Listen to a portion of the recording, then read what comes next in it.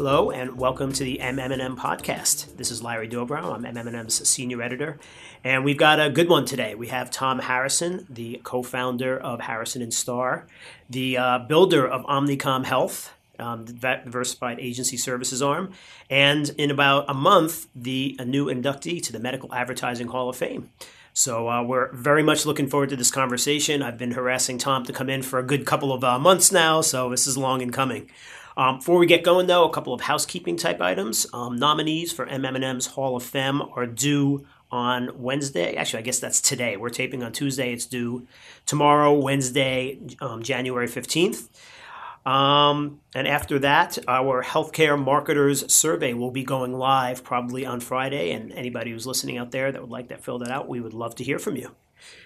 All right, so let's get to the good stuff. Tom, thank you for coming in and welcome. Thanks for the invitation, and I'm sorry it took so long to get here. It's funny because there were a couple, when we started the podcast last year, there were certain people that we knew we wanted to speak with, and, you were certainly on that list. Thank you. But then, of course, we did a couple of them, and they're like, well, hey, I'm in New York. I got to come in. So anyway, we're glad to have, knocking one off the original list. My pleasure. Right.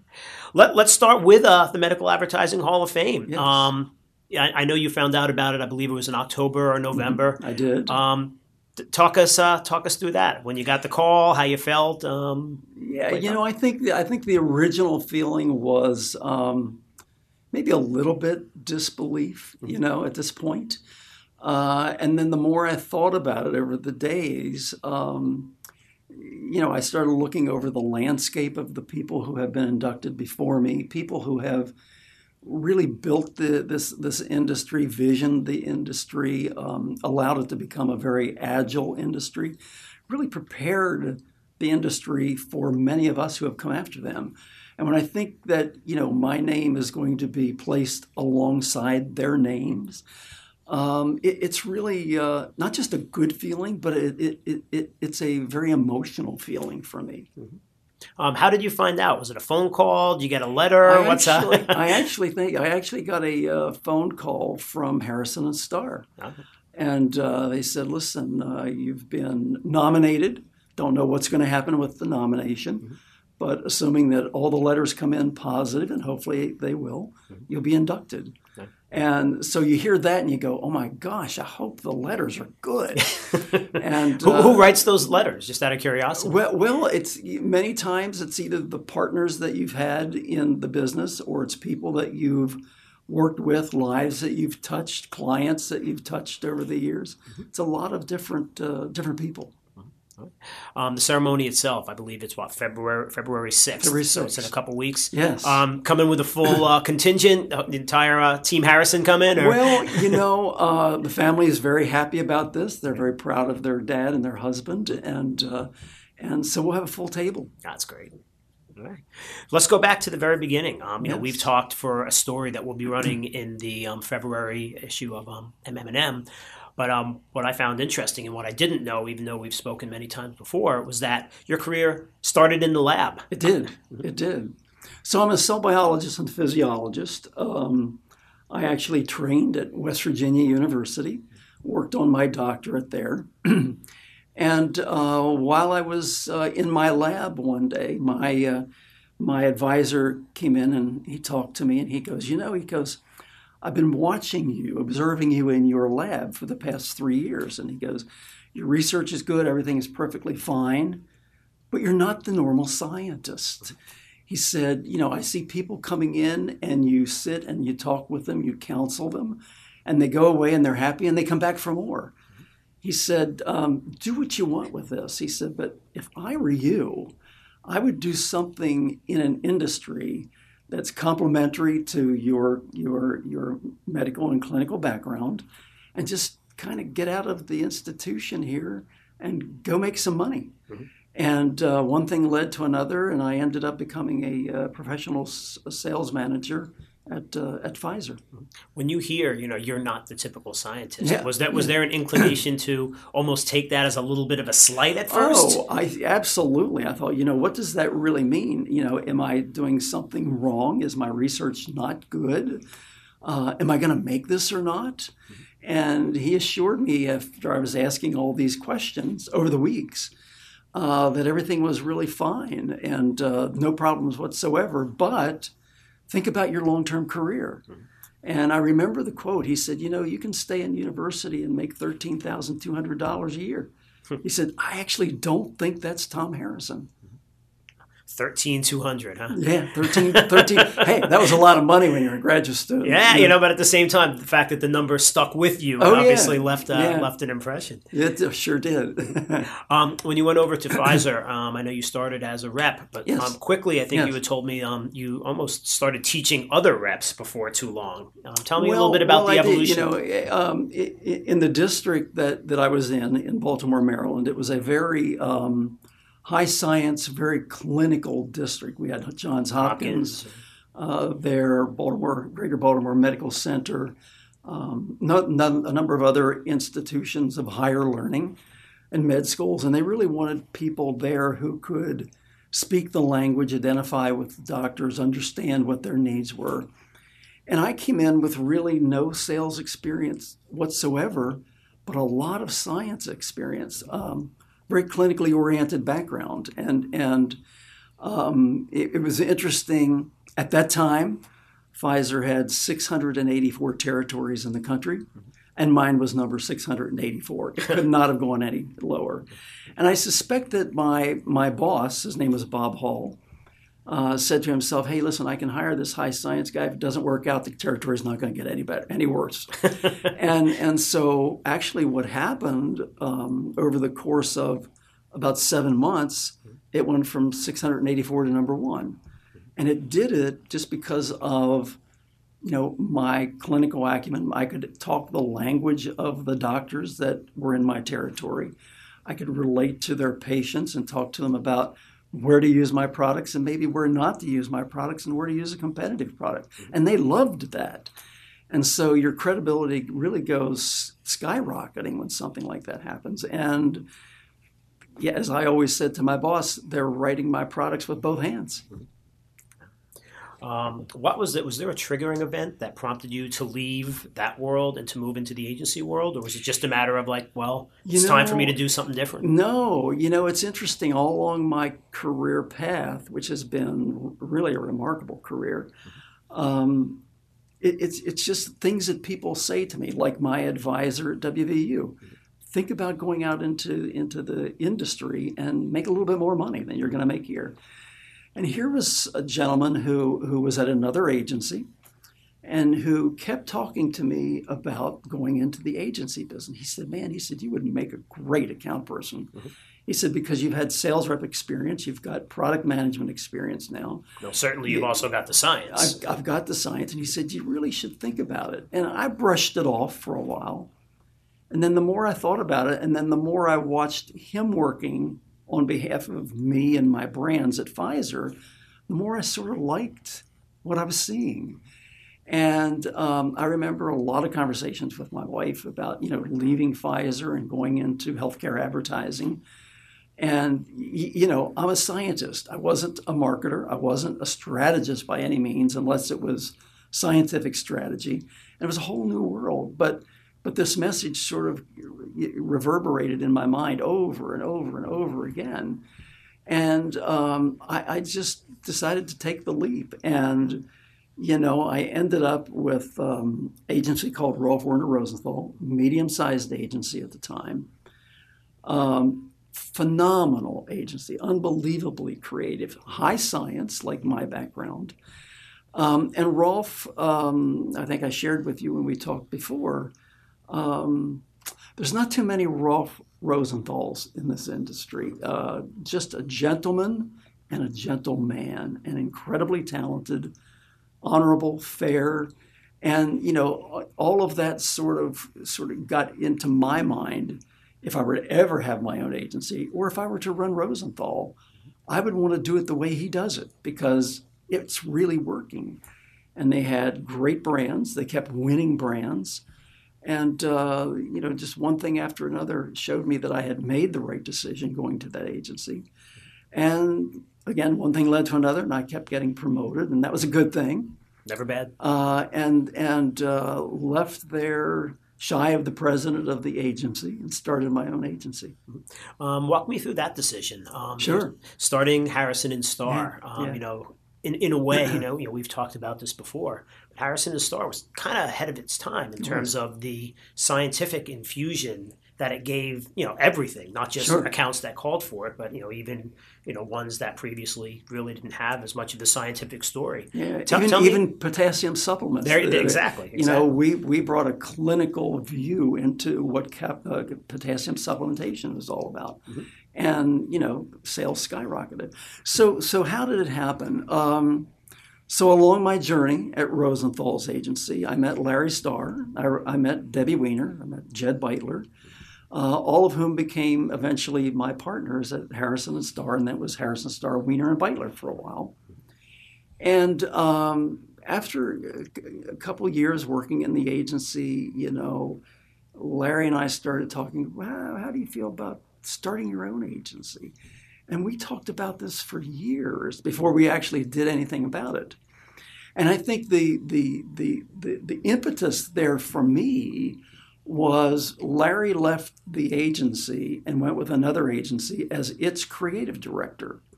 So he was the number one creative person in that agency. And all I could think about was, man, did I miss this opportunity to start our own agency? Because I pretty much knew I wanted to start the agency with Larry, just because of the way we work together at Rosenthal. And I remember thinking and rethinking this, and I called him up after a couple of months. And I said, listen, Larry, I said, we've talked about this for a couple of years. I know that you've left. I know that you're happy. You think there's a chance that we could actually go out and do this? And he thought about it. And not long after, he called me back and he goes, yeah, let's do this. And so I left first and started the agency. And then after a while, once I got everything operational and had a little bit of money in the bank, went out and hired Larry as the creative director and first partner in the agency. And that's how we started. And I think we existed for about a year and a half, just on small projects. I mean, really small projects. But it allowed us to get our agency model together, how we were going to be representing our clients. And the small projects that we had, we totally overserviced them in terms of hourly rate and things like that. But we did everything we did with this scientific, very creative view into the brand and understanding how physicians were prescribing or not prescribing the brand. And, word got around that this is a really small startup, but boy, they do good work. And I remember one day, and I think I shared this with you, getting a phone call out of the blue from Squibb, when it was Squibb, before it was Bristol Myers Squibb. And the lady on the other end of the phone introduced herself, told me who she was, said that they were looking for an agency that has antibiotic experience, and that she had understood from a space rep that we knew something about antibiotics. And they had launched a product a year before. It was not a successful launch, and they needed to turn it around. And would we be interested? And, well, the answer is absolutely, yeah, we're interested. I'll call you back in 4 minutes. And then the next question came was, well, how many people are in your agency? And I proudly said 5. And there was this dead silence. I'll never forget it. And she came back and said, well, Squibb usually likes to deal with bigger agencies than startup 5-people agencies. She said, but you do have a good reputation. She said, I'm going to discuss this with the brand team, see what happens. And if they're interested, I'll call you back at 2:00. Well, we didn't go out to lunch. We didn't want to miss the call if, in fact, it came. And lo and behold, at 2:00, phone call came. It was Mary. And she said, listen, I don't believe this. I don't understand it, but they want you to come in. So we did, and we did our capabilities presentation, which was pretty light at that point in time. Mm-hmm. But we did feature everything that we had worked on in the past year and a half and the scientific underpinnings of our understanding of those market spaces. And they asked us to make the presentation, but we would be presenting against the incumbent agency and two other very large agencies. And Larry and I looked at each other and what do we have to lose? And we did. And it was January, I remember, a very cold and wet day.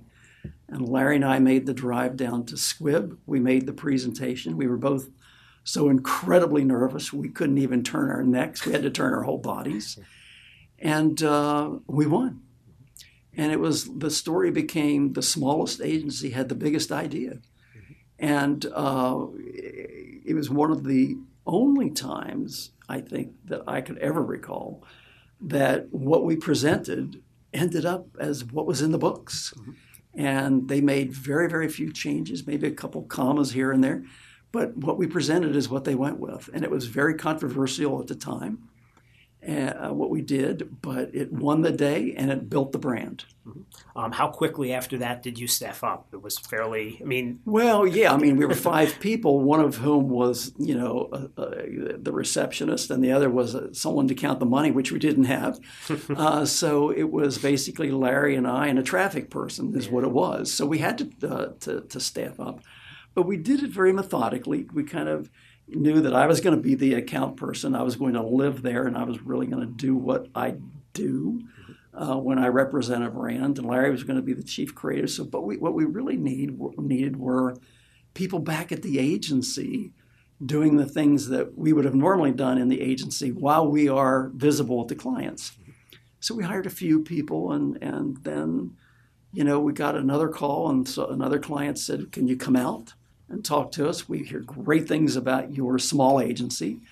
And we won that, and we staffed up a little bit more. And that was about the time we had, enough wherewithal, if you will, to bring Debbie Weiner into the partnership. And she is just a phenomenal creative person. And then shortly after that, we landed another piece of business and brought Jed into the business. Then it became Harrison Star, Weiner, and Beitler. And then it just became, one product after another. And then all of a sudden, we became the first healthcare advertising agency that ever won Medical Advertising News Agency of the Year. And I remember the front cover of that, it just says "hot," and a picture of all 4 of us, which is actually framed in my office at home. And then kind of history just went and did what it did. We just kept growing and growing, and became recognized by holding companies, and were approached by many of them to acquire us, and we weren't quite ready yet. And then Omnicom came along and just had a beautiful story. They really were interested in the healthcare space. They wanted to build out the healthcare space, and became a great opportunity for me, as you pointed out. And I think about 5.5 years into the agency, we were acquired. And then shortly after that, they asked if I would come up and run Diversified Agency Services, which I did for 17 years, and it was a really successful, fun time. Those first conversations with Omnicom, how would you characterize them? What was their approach that sold you more than some of the other potential suitors? It's interesting, and I've thought about this obviously quite a lot. And I think when John Wren came in to meet me in our offices downtown, Harrison Star offices downtown, what I recognized with him was he was really very interested in healthcare. Now, maybe he did his due diligence the morning before the meeting. Who absolutely knows? But he knew enough about it that I knew that he was really interested in building out a healthcare portfolio. Now, at the time, they had, I think, 2 other agencies in their fold. And, he was looking for someone to come in and sit atop those agencies, not run them day to day, but give management oversight and kind of do with them what I had been doing at Harrison and Star, and really looking strategically into the marketplace and where the marketplace is going, not look in the rearview mirror as to where we've been. And, the story, the Omnicom story, was just a really good, palpably positive story. And we got down to finances, and truth be told, we had other offers, but we never had an offer that was equivalent to the offer that Omnicom put forward. Now, that doesn't mean that they overpaid for the agency, because they didn't, and they don't do that. So say history bore out that it worked out pretty well for everybody. But when you do your diligence and look at all the agencies that they had been buying, and look at how the people who come into Omnicom, the entrepreneurs, do well, they're very highly regarded, and they're not coming down on you and saying, well, now that you're part of Omnicom, this is how you're going to run the agency. Because I made it very clear to Omnicom, to John Wren, that I wasn't looking for anyone to help me run my agency, because I was doing it very well, thank you very much. And he assured me that we would not have that kind of interference. I mean, yes, there'd be financial accountability, but he's not going to tell us how to run our business. And I have to tell you, he never suggested how we would run the business. And so I got to say, it was an incredibly good marriage, great decision on our part to be acquired when we were acquired. And I'd do it all over again with Omnicom. Yes. Wouldn't do it with many, but I would do it with Omnicom. When you formally went into the Omnicom job, yes. You discussed this now a little bit, but your mandate was, obviously take what we have and grow it, but also acquire, expand.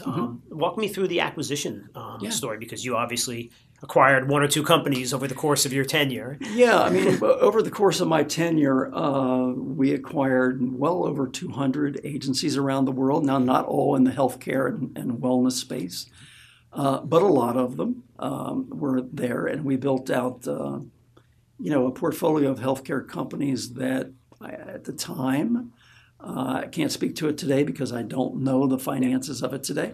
But at the time, it itself, our healthcare portfolio, was the largest healthcare holding company in the industry. And we had put a lot of incredibly good, creative, competitive brands around it. And I remember one of the big issues that I had to face as the guy at Omnicom who was acquiring these agencies and had come out of Harrison and Starr. Would I be acquiring these healthcare agencies, and all of the good stuff and clients and everything would go to Harrison and Starr at the expense of the other agencies? And so I had to prove to people the CEOs and the entrepreneurs whose companies we were acquiring, I was acquiring, because they were actually buying me. They weren't buying Omnicom, they were buying me, if you will. And I had to assure them that this was Switzerland, and I wouldn't favor Harrison and Starr. I wouldn't direct clients to Harrison and Starr at the expense of other agencies. And we would go after this and build the portfolios together. And I think you could probably consult with any of the companies that I acquired, and I think they would say that I was incredibly fair to everybody. To that end, even probably at the expense of Harrison Starr, because I wanted to bend over backwards to do what I said. I was going to say you have to make it becomes an optics thing to a certain extent. It was an optics thing, yes. Obviously there were so many organizations that you acquired, but were there certain traits that you looked for? Did you go sometimes for a specific area of expertise? Did you go for a specific creative ability, or was it some combination depending on where you were at that moment? Well, it was always a combination, but I've always been someone who I think has the ability to kind of read the tea leaves and understand where the industry is going. And therefore, if I understand or believe I understand where it's going, that gives me an indication of what I should be out there looking at to acquire, or what I should be doing organically within the walls of the agencies that we already had to help them prepare for this thing that might be coming down the pike in 2 years or 3 years or 5 years. And so when you think about that and you begin reading the tea leaves and understanding sort of the direction that you want your healthcare portfolio to take, then you think about the criteria that you're looking for in the agencies that you're going to be potentially acquiring. And to me, culture was really important. And I always said to the founders of the companies that I was looking to acquire, if you're not someone that I actually want to go out to dinner with and sit next to at a Broadway show, you're probably not someone who I want to be in business with. And that served me very, very well, because when you look at culture, what you really want is an entrepreneurial culture, because like I didn't want Omnicom to interfere with me. I didn't want to interfere with how they were running their agency and the DNA of their agencies. And I also knew that if I was going to be acquiring sequentially, I wasn't going to have the time, the bandwidth, to be able to go in and run all of these companies. Could I strategically counsel them? Absolutely, all day long. But I couldn't sit in their chair and run their business. I didn't have the time. So an entrepreneurial culture was incredibly important to me. Creatively, how they managed their accounts and the brands was very important for me to understand. I really wanted to understand their partnership with the clients that they had, how long that partnership had already existed. Was it 3 months, or was it 3 years, or was it 10 years? And of course, the longer the tenure in my mind, the better, because that was a more solid piece of business. And, certainly, financial acumen, I looked for that. I didn't want to acquire a company that was losing money. I wanted to acquire a company that was making money. But I also didn't want to acquire a company that was running hot. And what that really meant was an agency that was really looking to sell itself because there was something underlying in the business that wasn't exactly right. And so they cut staff, created margin, and they looked like they were doing well. So the balance sheet was very important to me, in addition to the client roster. And then the things that were very important to me were looking for agencies that might offer clients something that we weren't already offering a client, or an agency that was working with a client that I really wanted to have in our portfolio, or one that was just doing something totally different from what we did, that it made sense to acquire in that direction and then move our portfolio in that direction. So it was a learning process for me as much as it was for the companies I was acquiring. When you look back, obviously where Omnicom Health was when Yeah. You arrived and Yeah. when you formally departed. Yeah.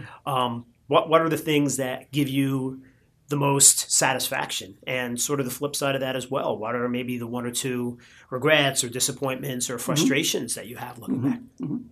So I think looking back on it and looking back at the companies that believed in me and believed in Omnicom, we were able to acquire a lot of really good, well-recognized, reputable brands into the Omnicom healthcare franchise, if you will.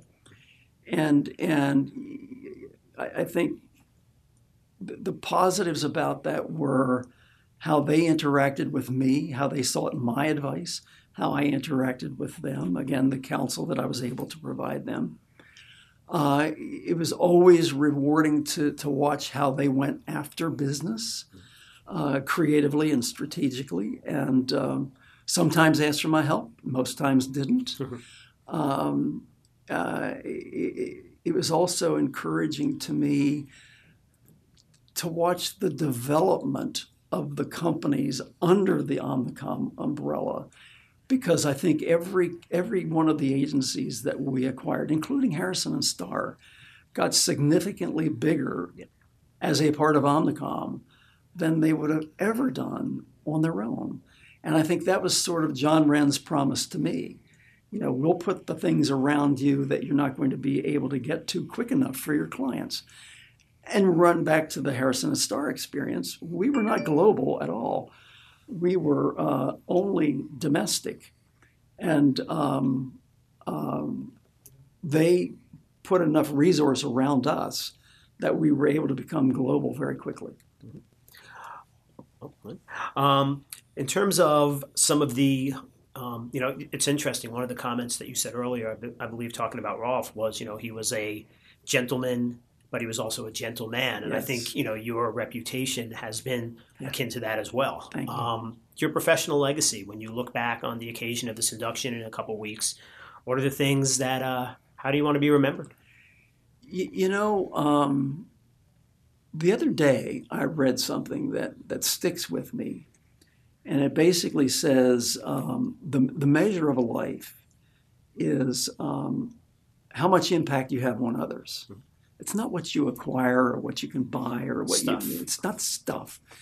It's the impact that you have on others. And when I think back on my career and just some of the things that people who I've had the pleasure of working alongside over my 40-some years in this industry, and thinking about what they said, I think I've touched a number of lives in a very positive way and a number of careers in a very substantial and positive way. And if you just do that once, that's a good legacy.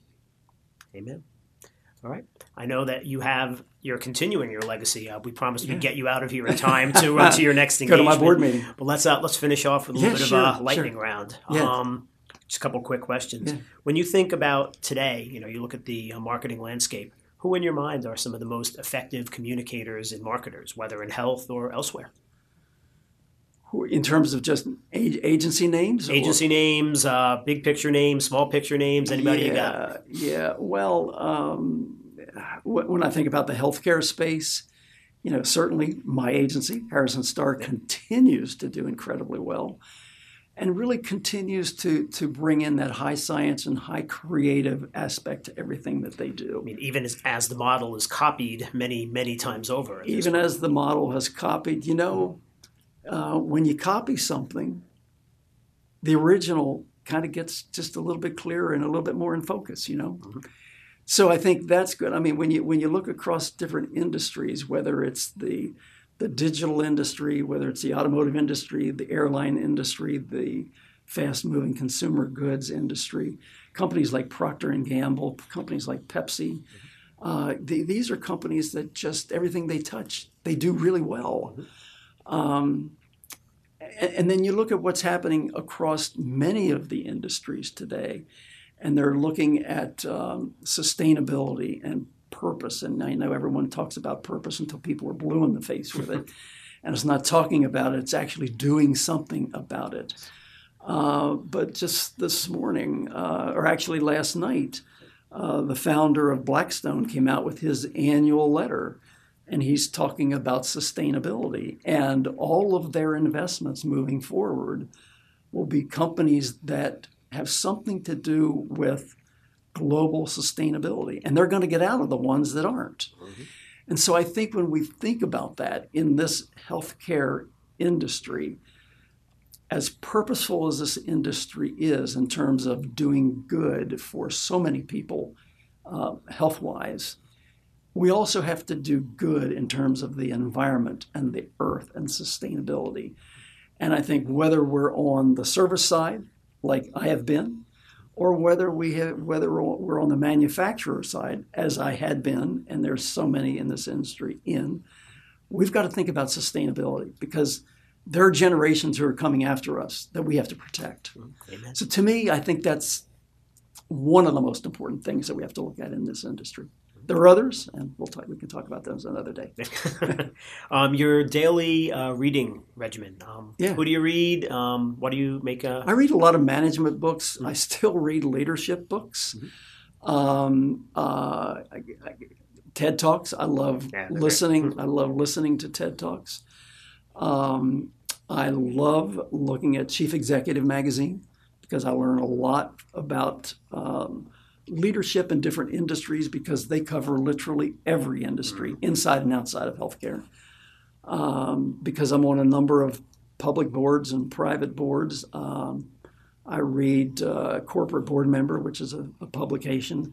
And I read that because of good board governance. You know, if I'm going to be on a board, I want to govern it correctly. Do it right. Do it right or don't do it. And a couple newspapers, and then every now and then read stuff that's kind of for fun. Yeah. Every now and then I have fun. Last question for you. Sure. We started with the Medical Advertising Hall of Fame. Let's end there. Yeah. Who are some of the executives who are, currently, whether at Omnicom shops or anywhere else, that you think should be in there someday? Are there any people that jump out at you? Well, yeah. I mean, the first that jumps out to me right away is Larry Starr. Yeah. I think Jed Beitler should be in it.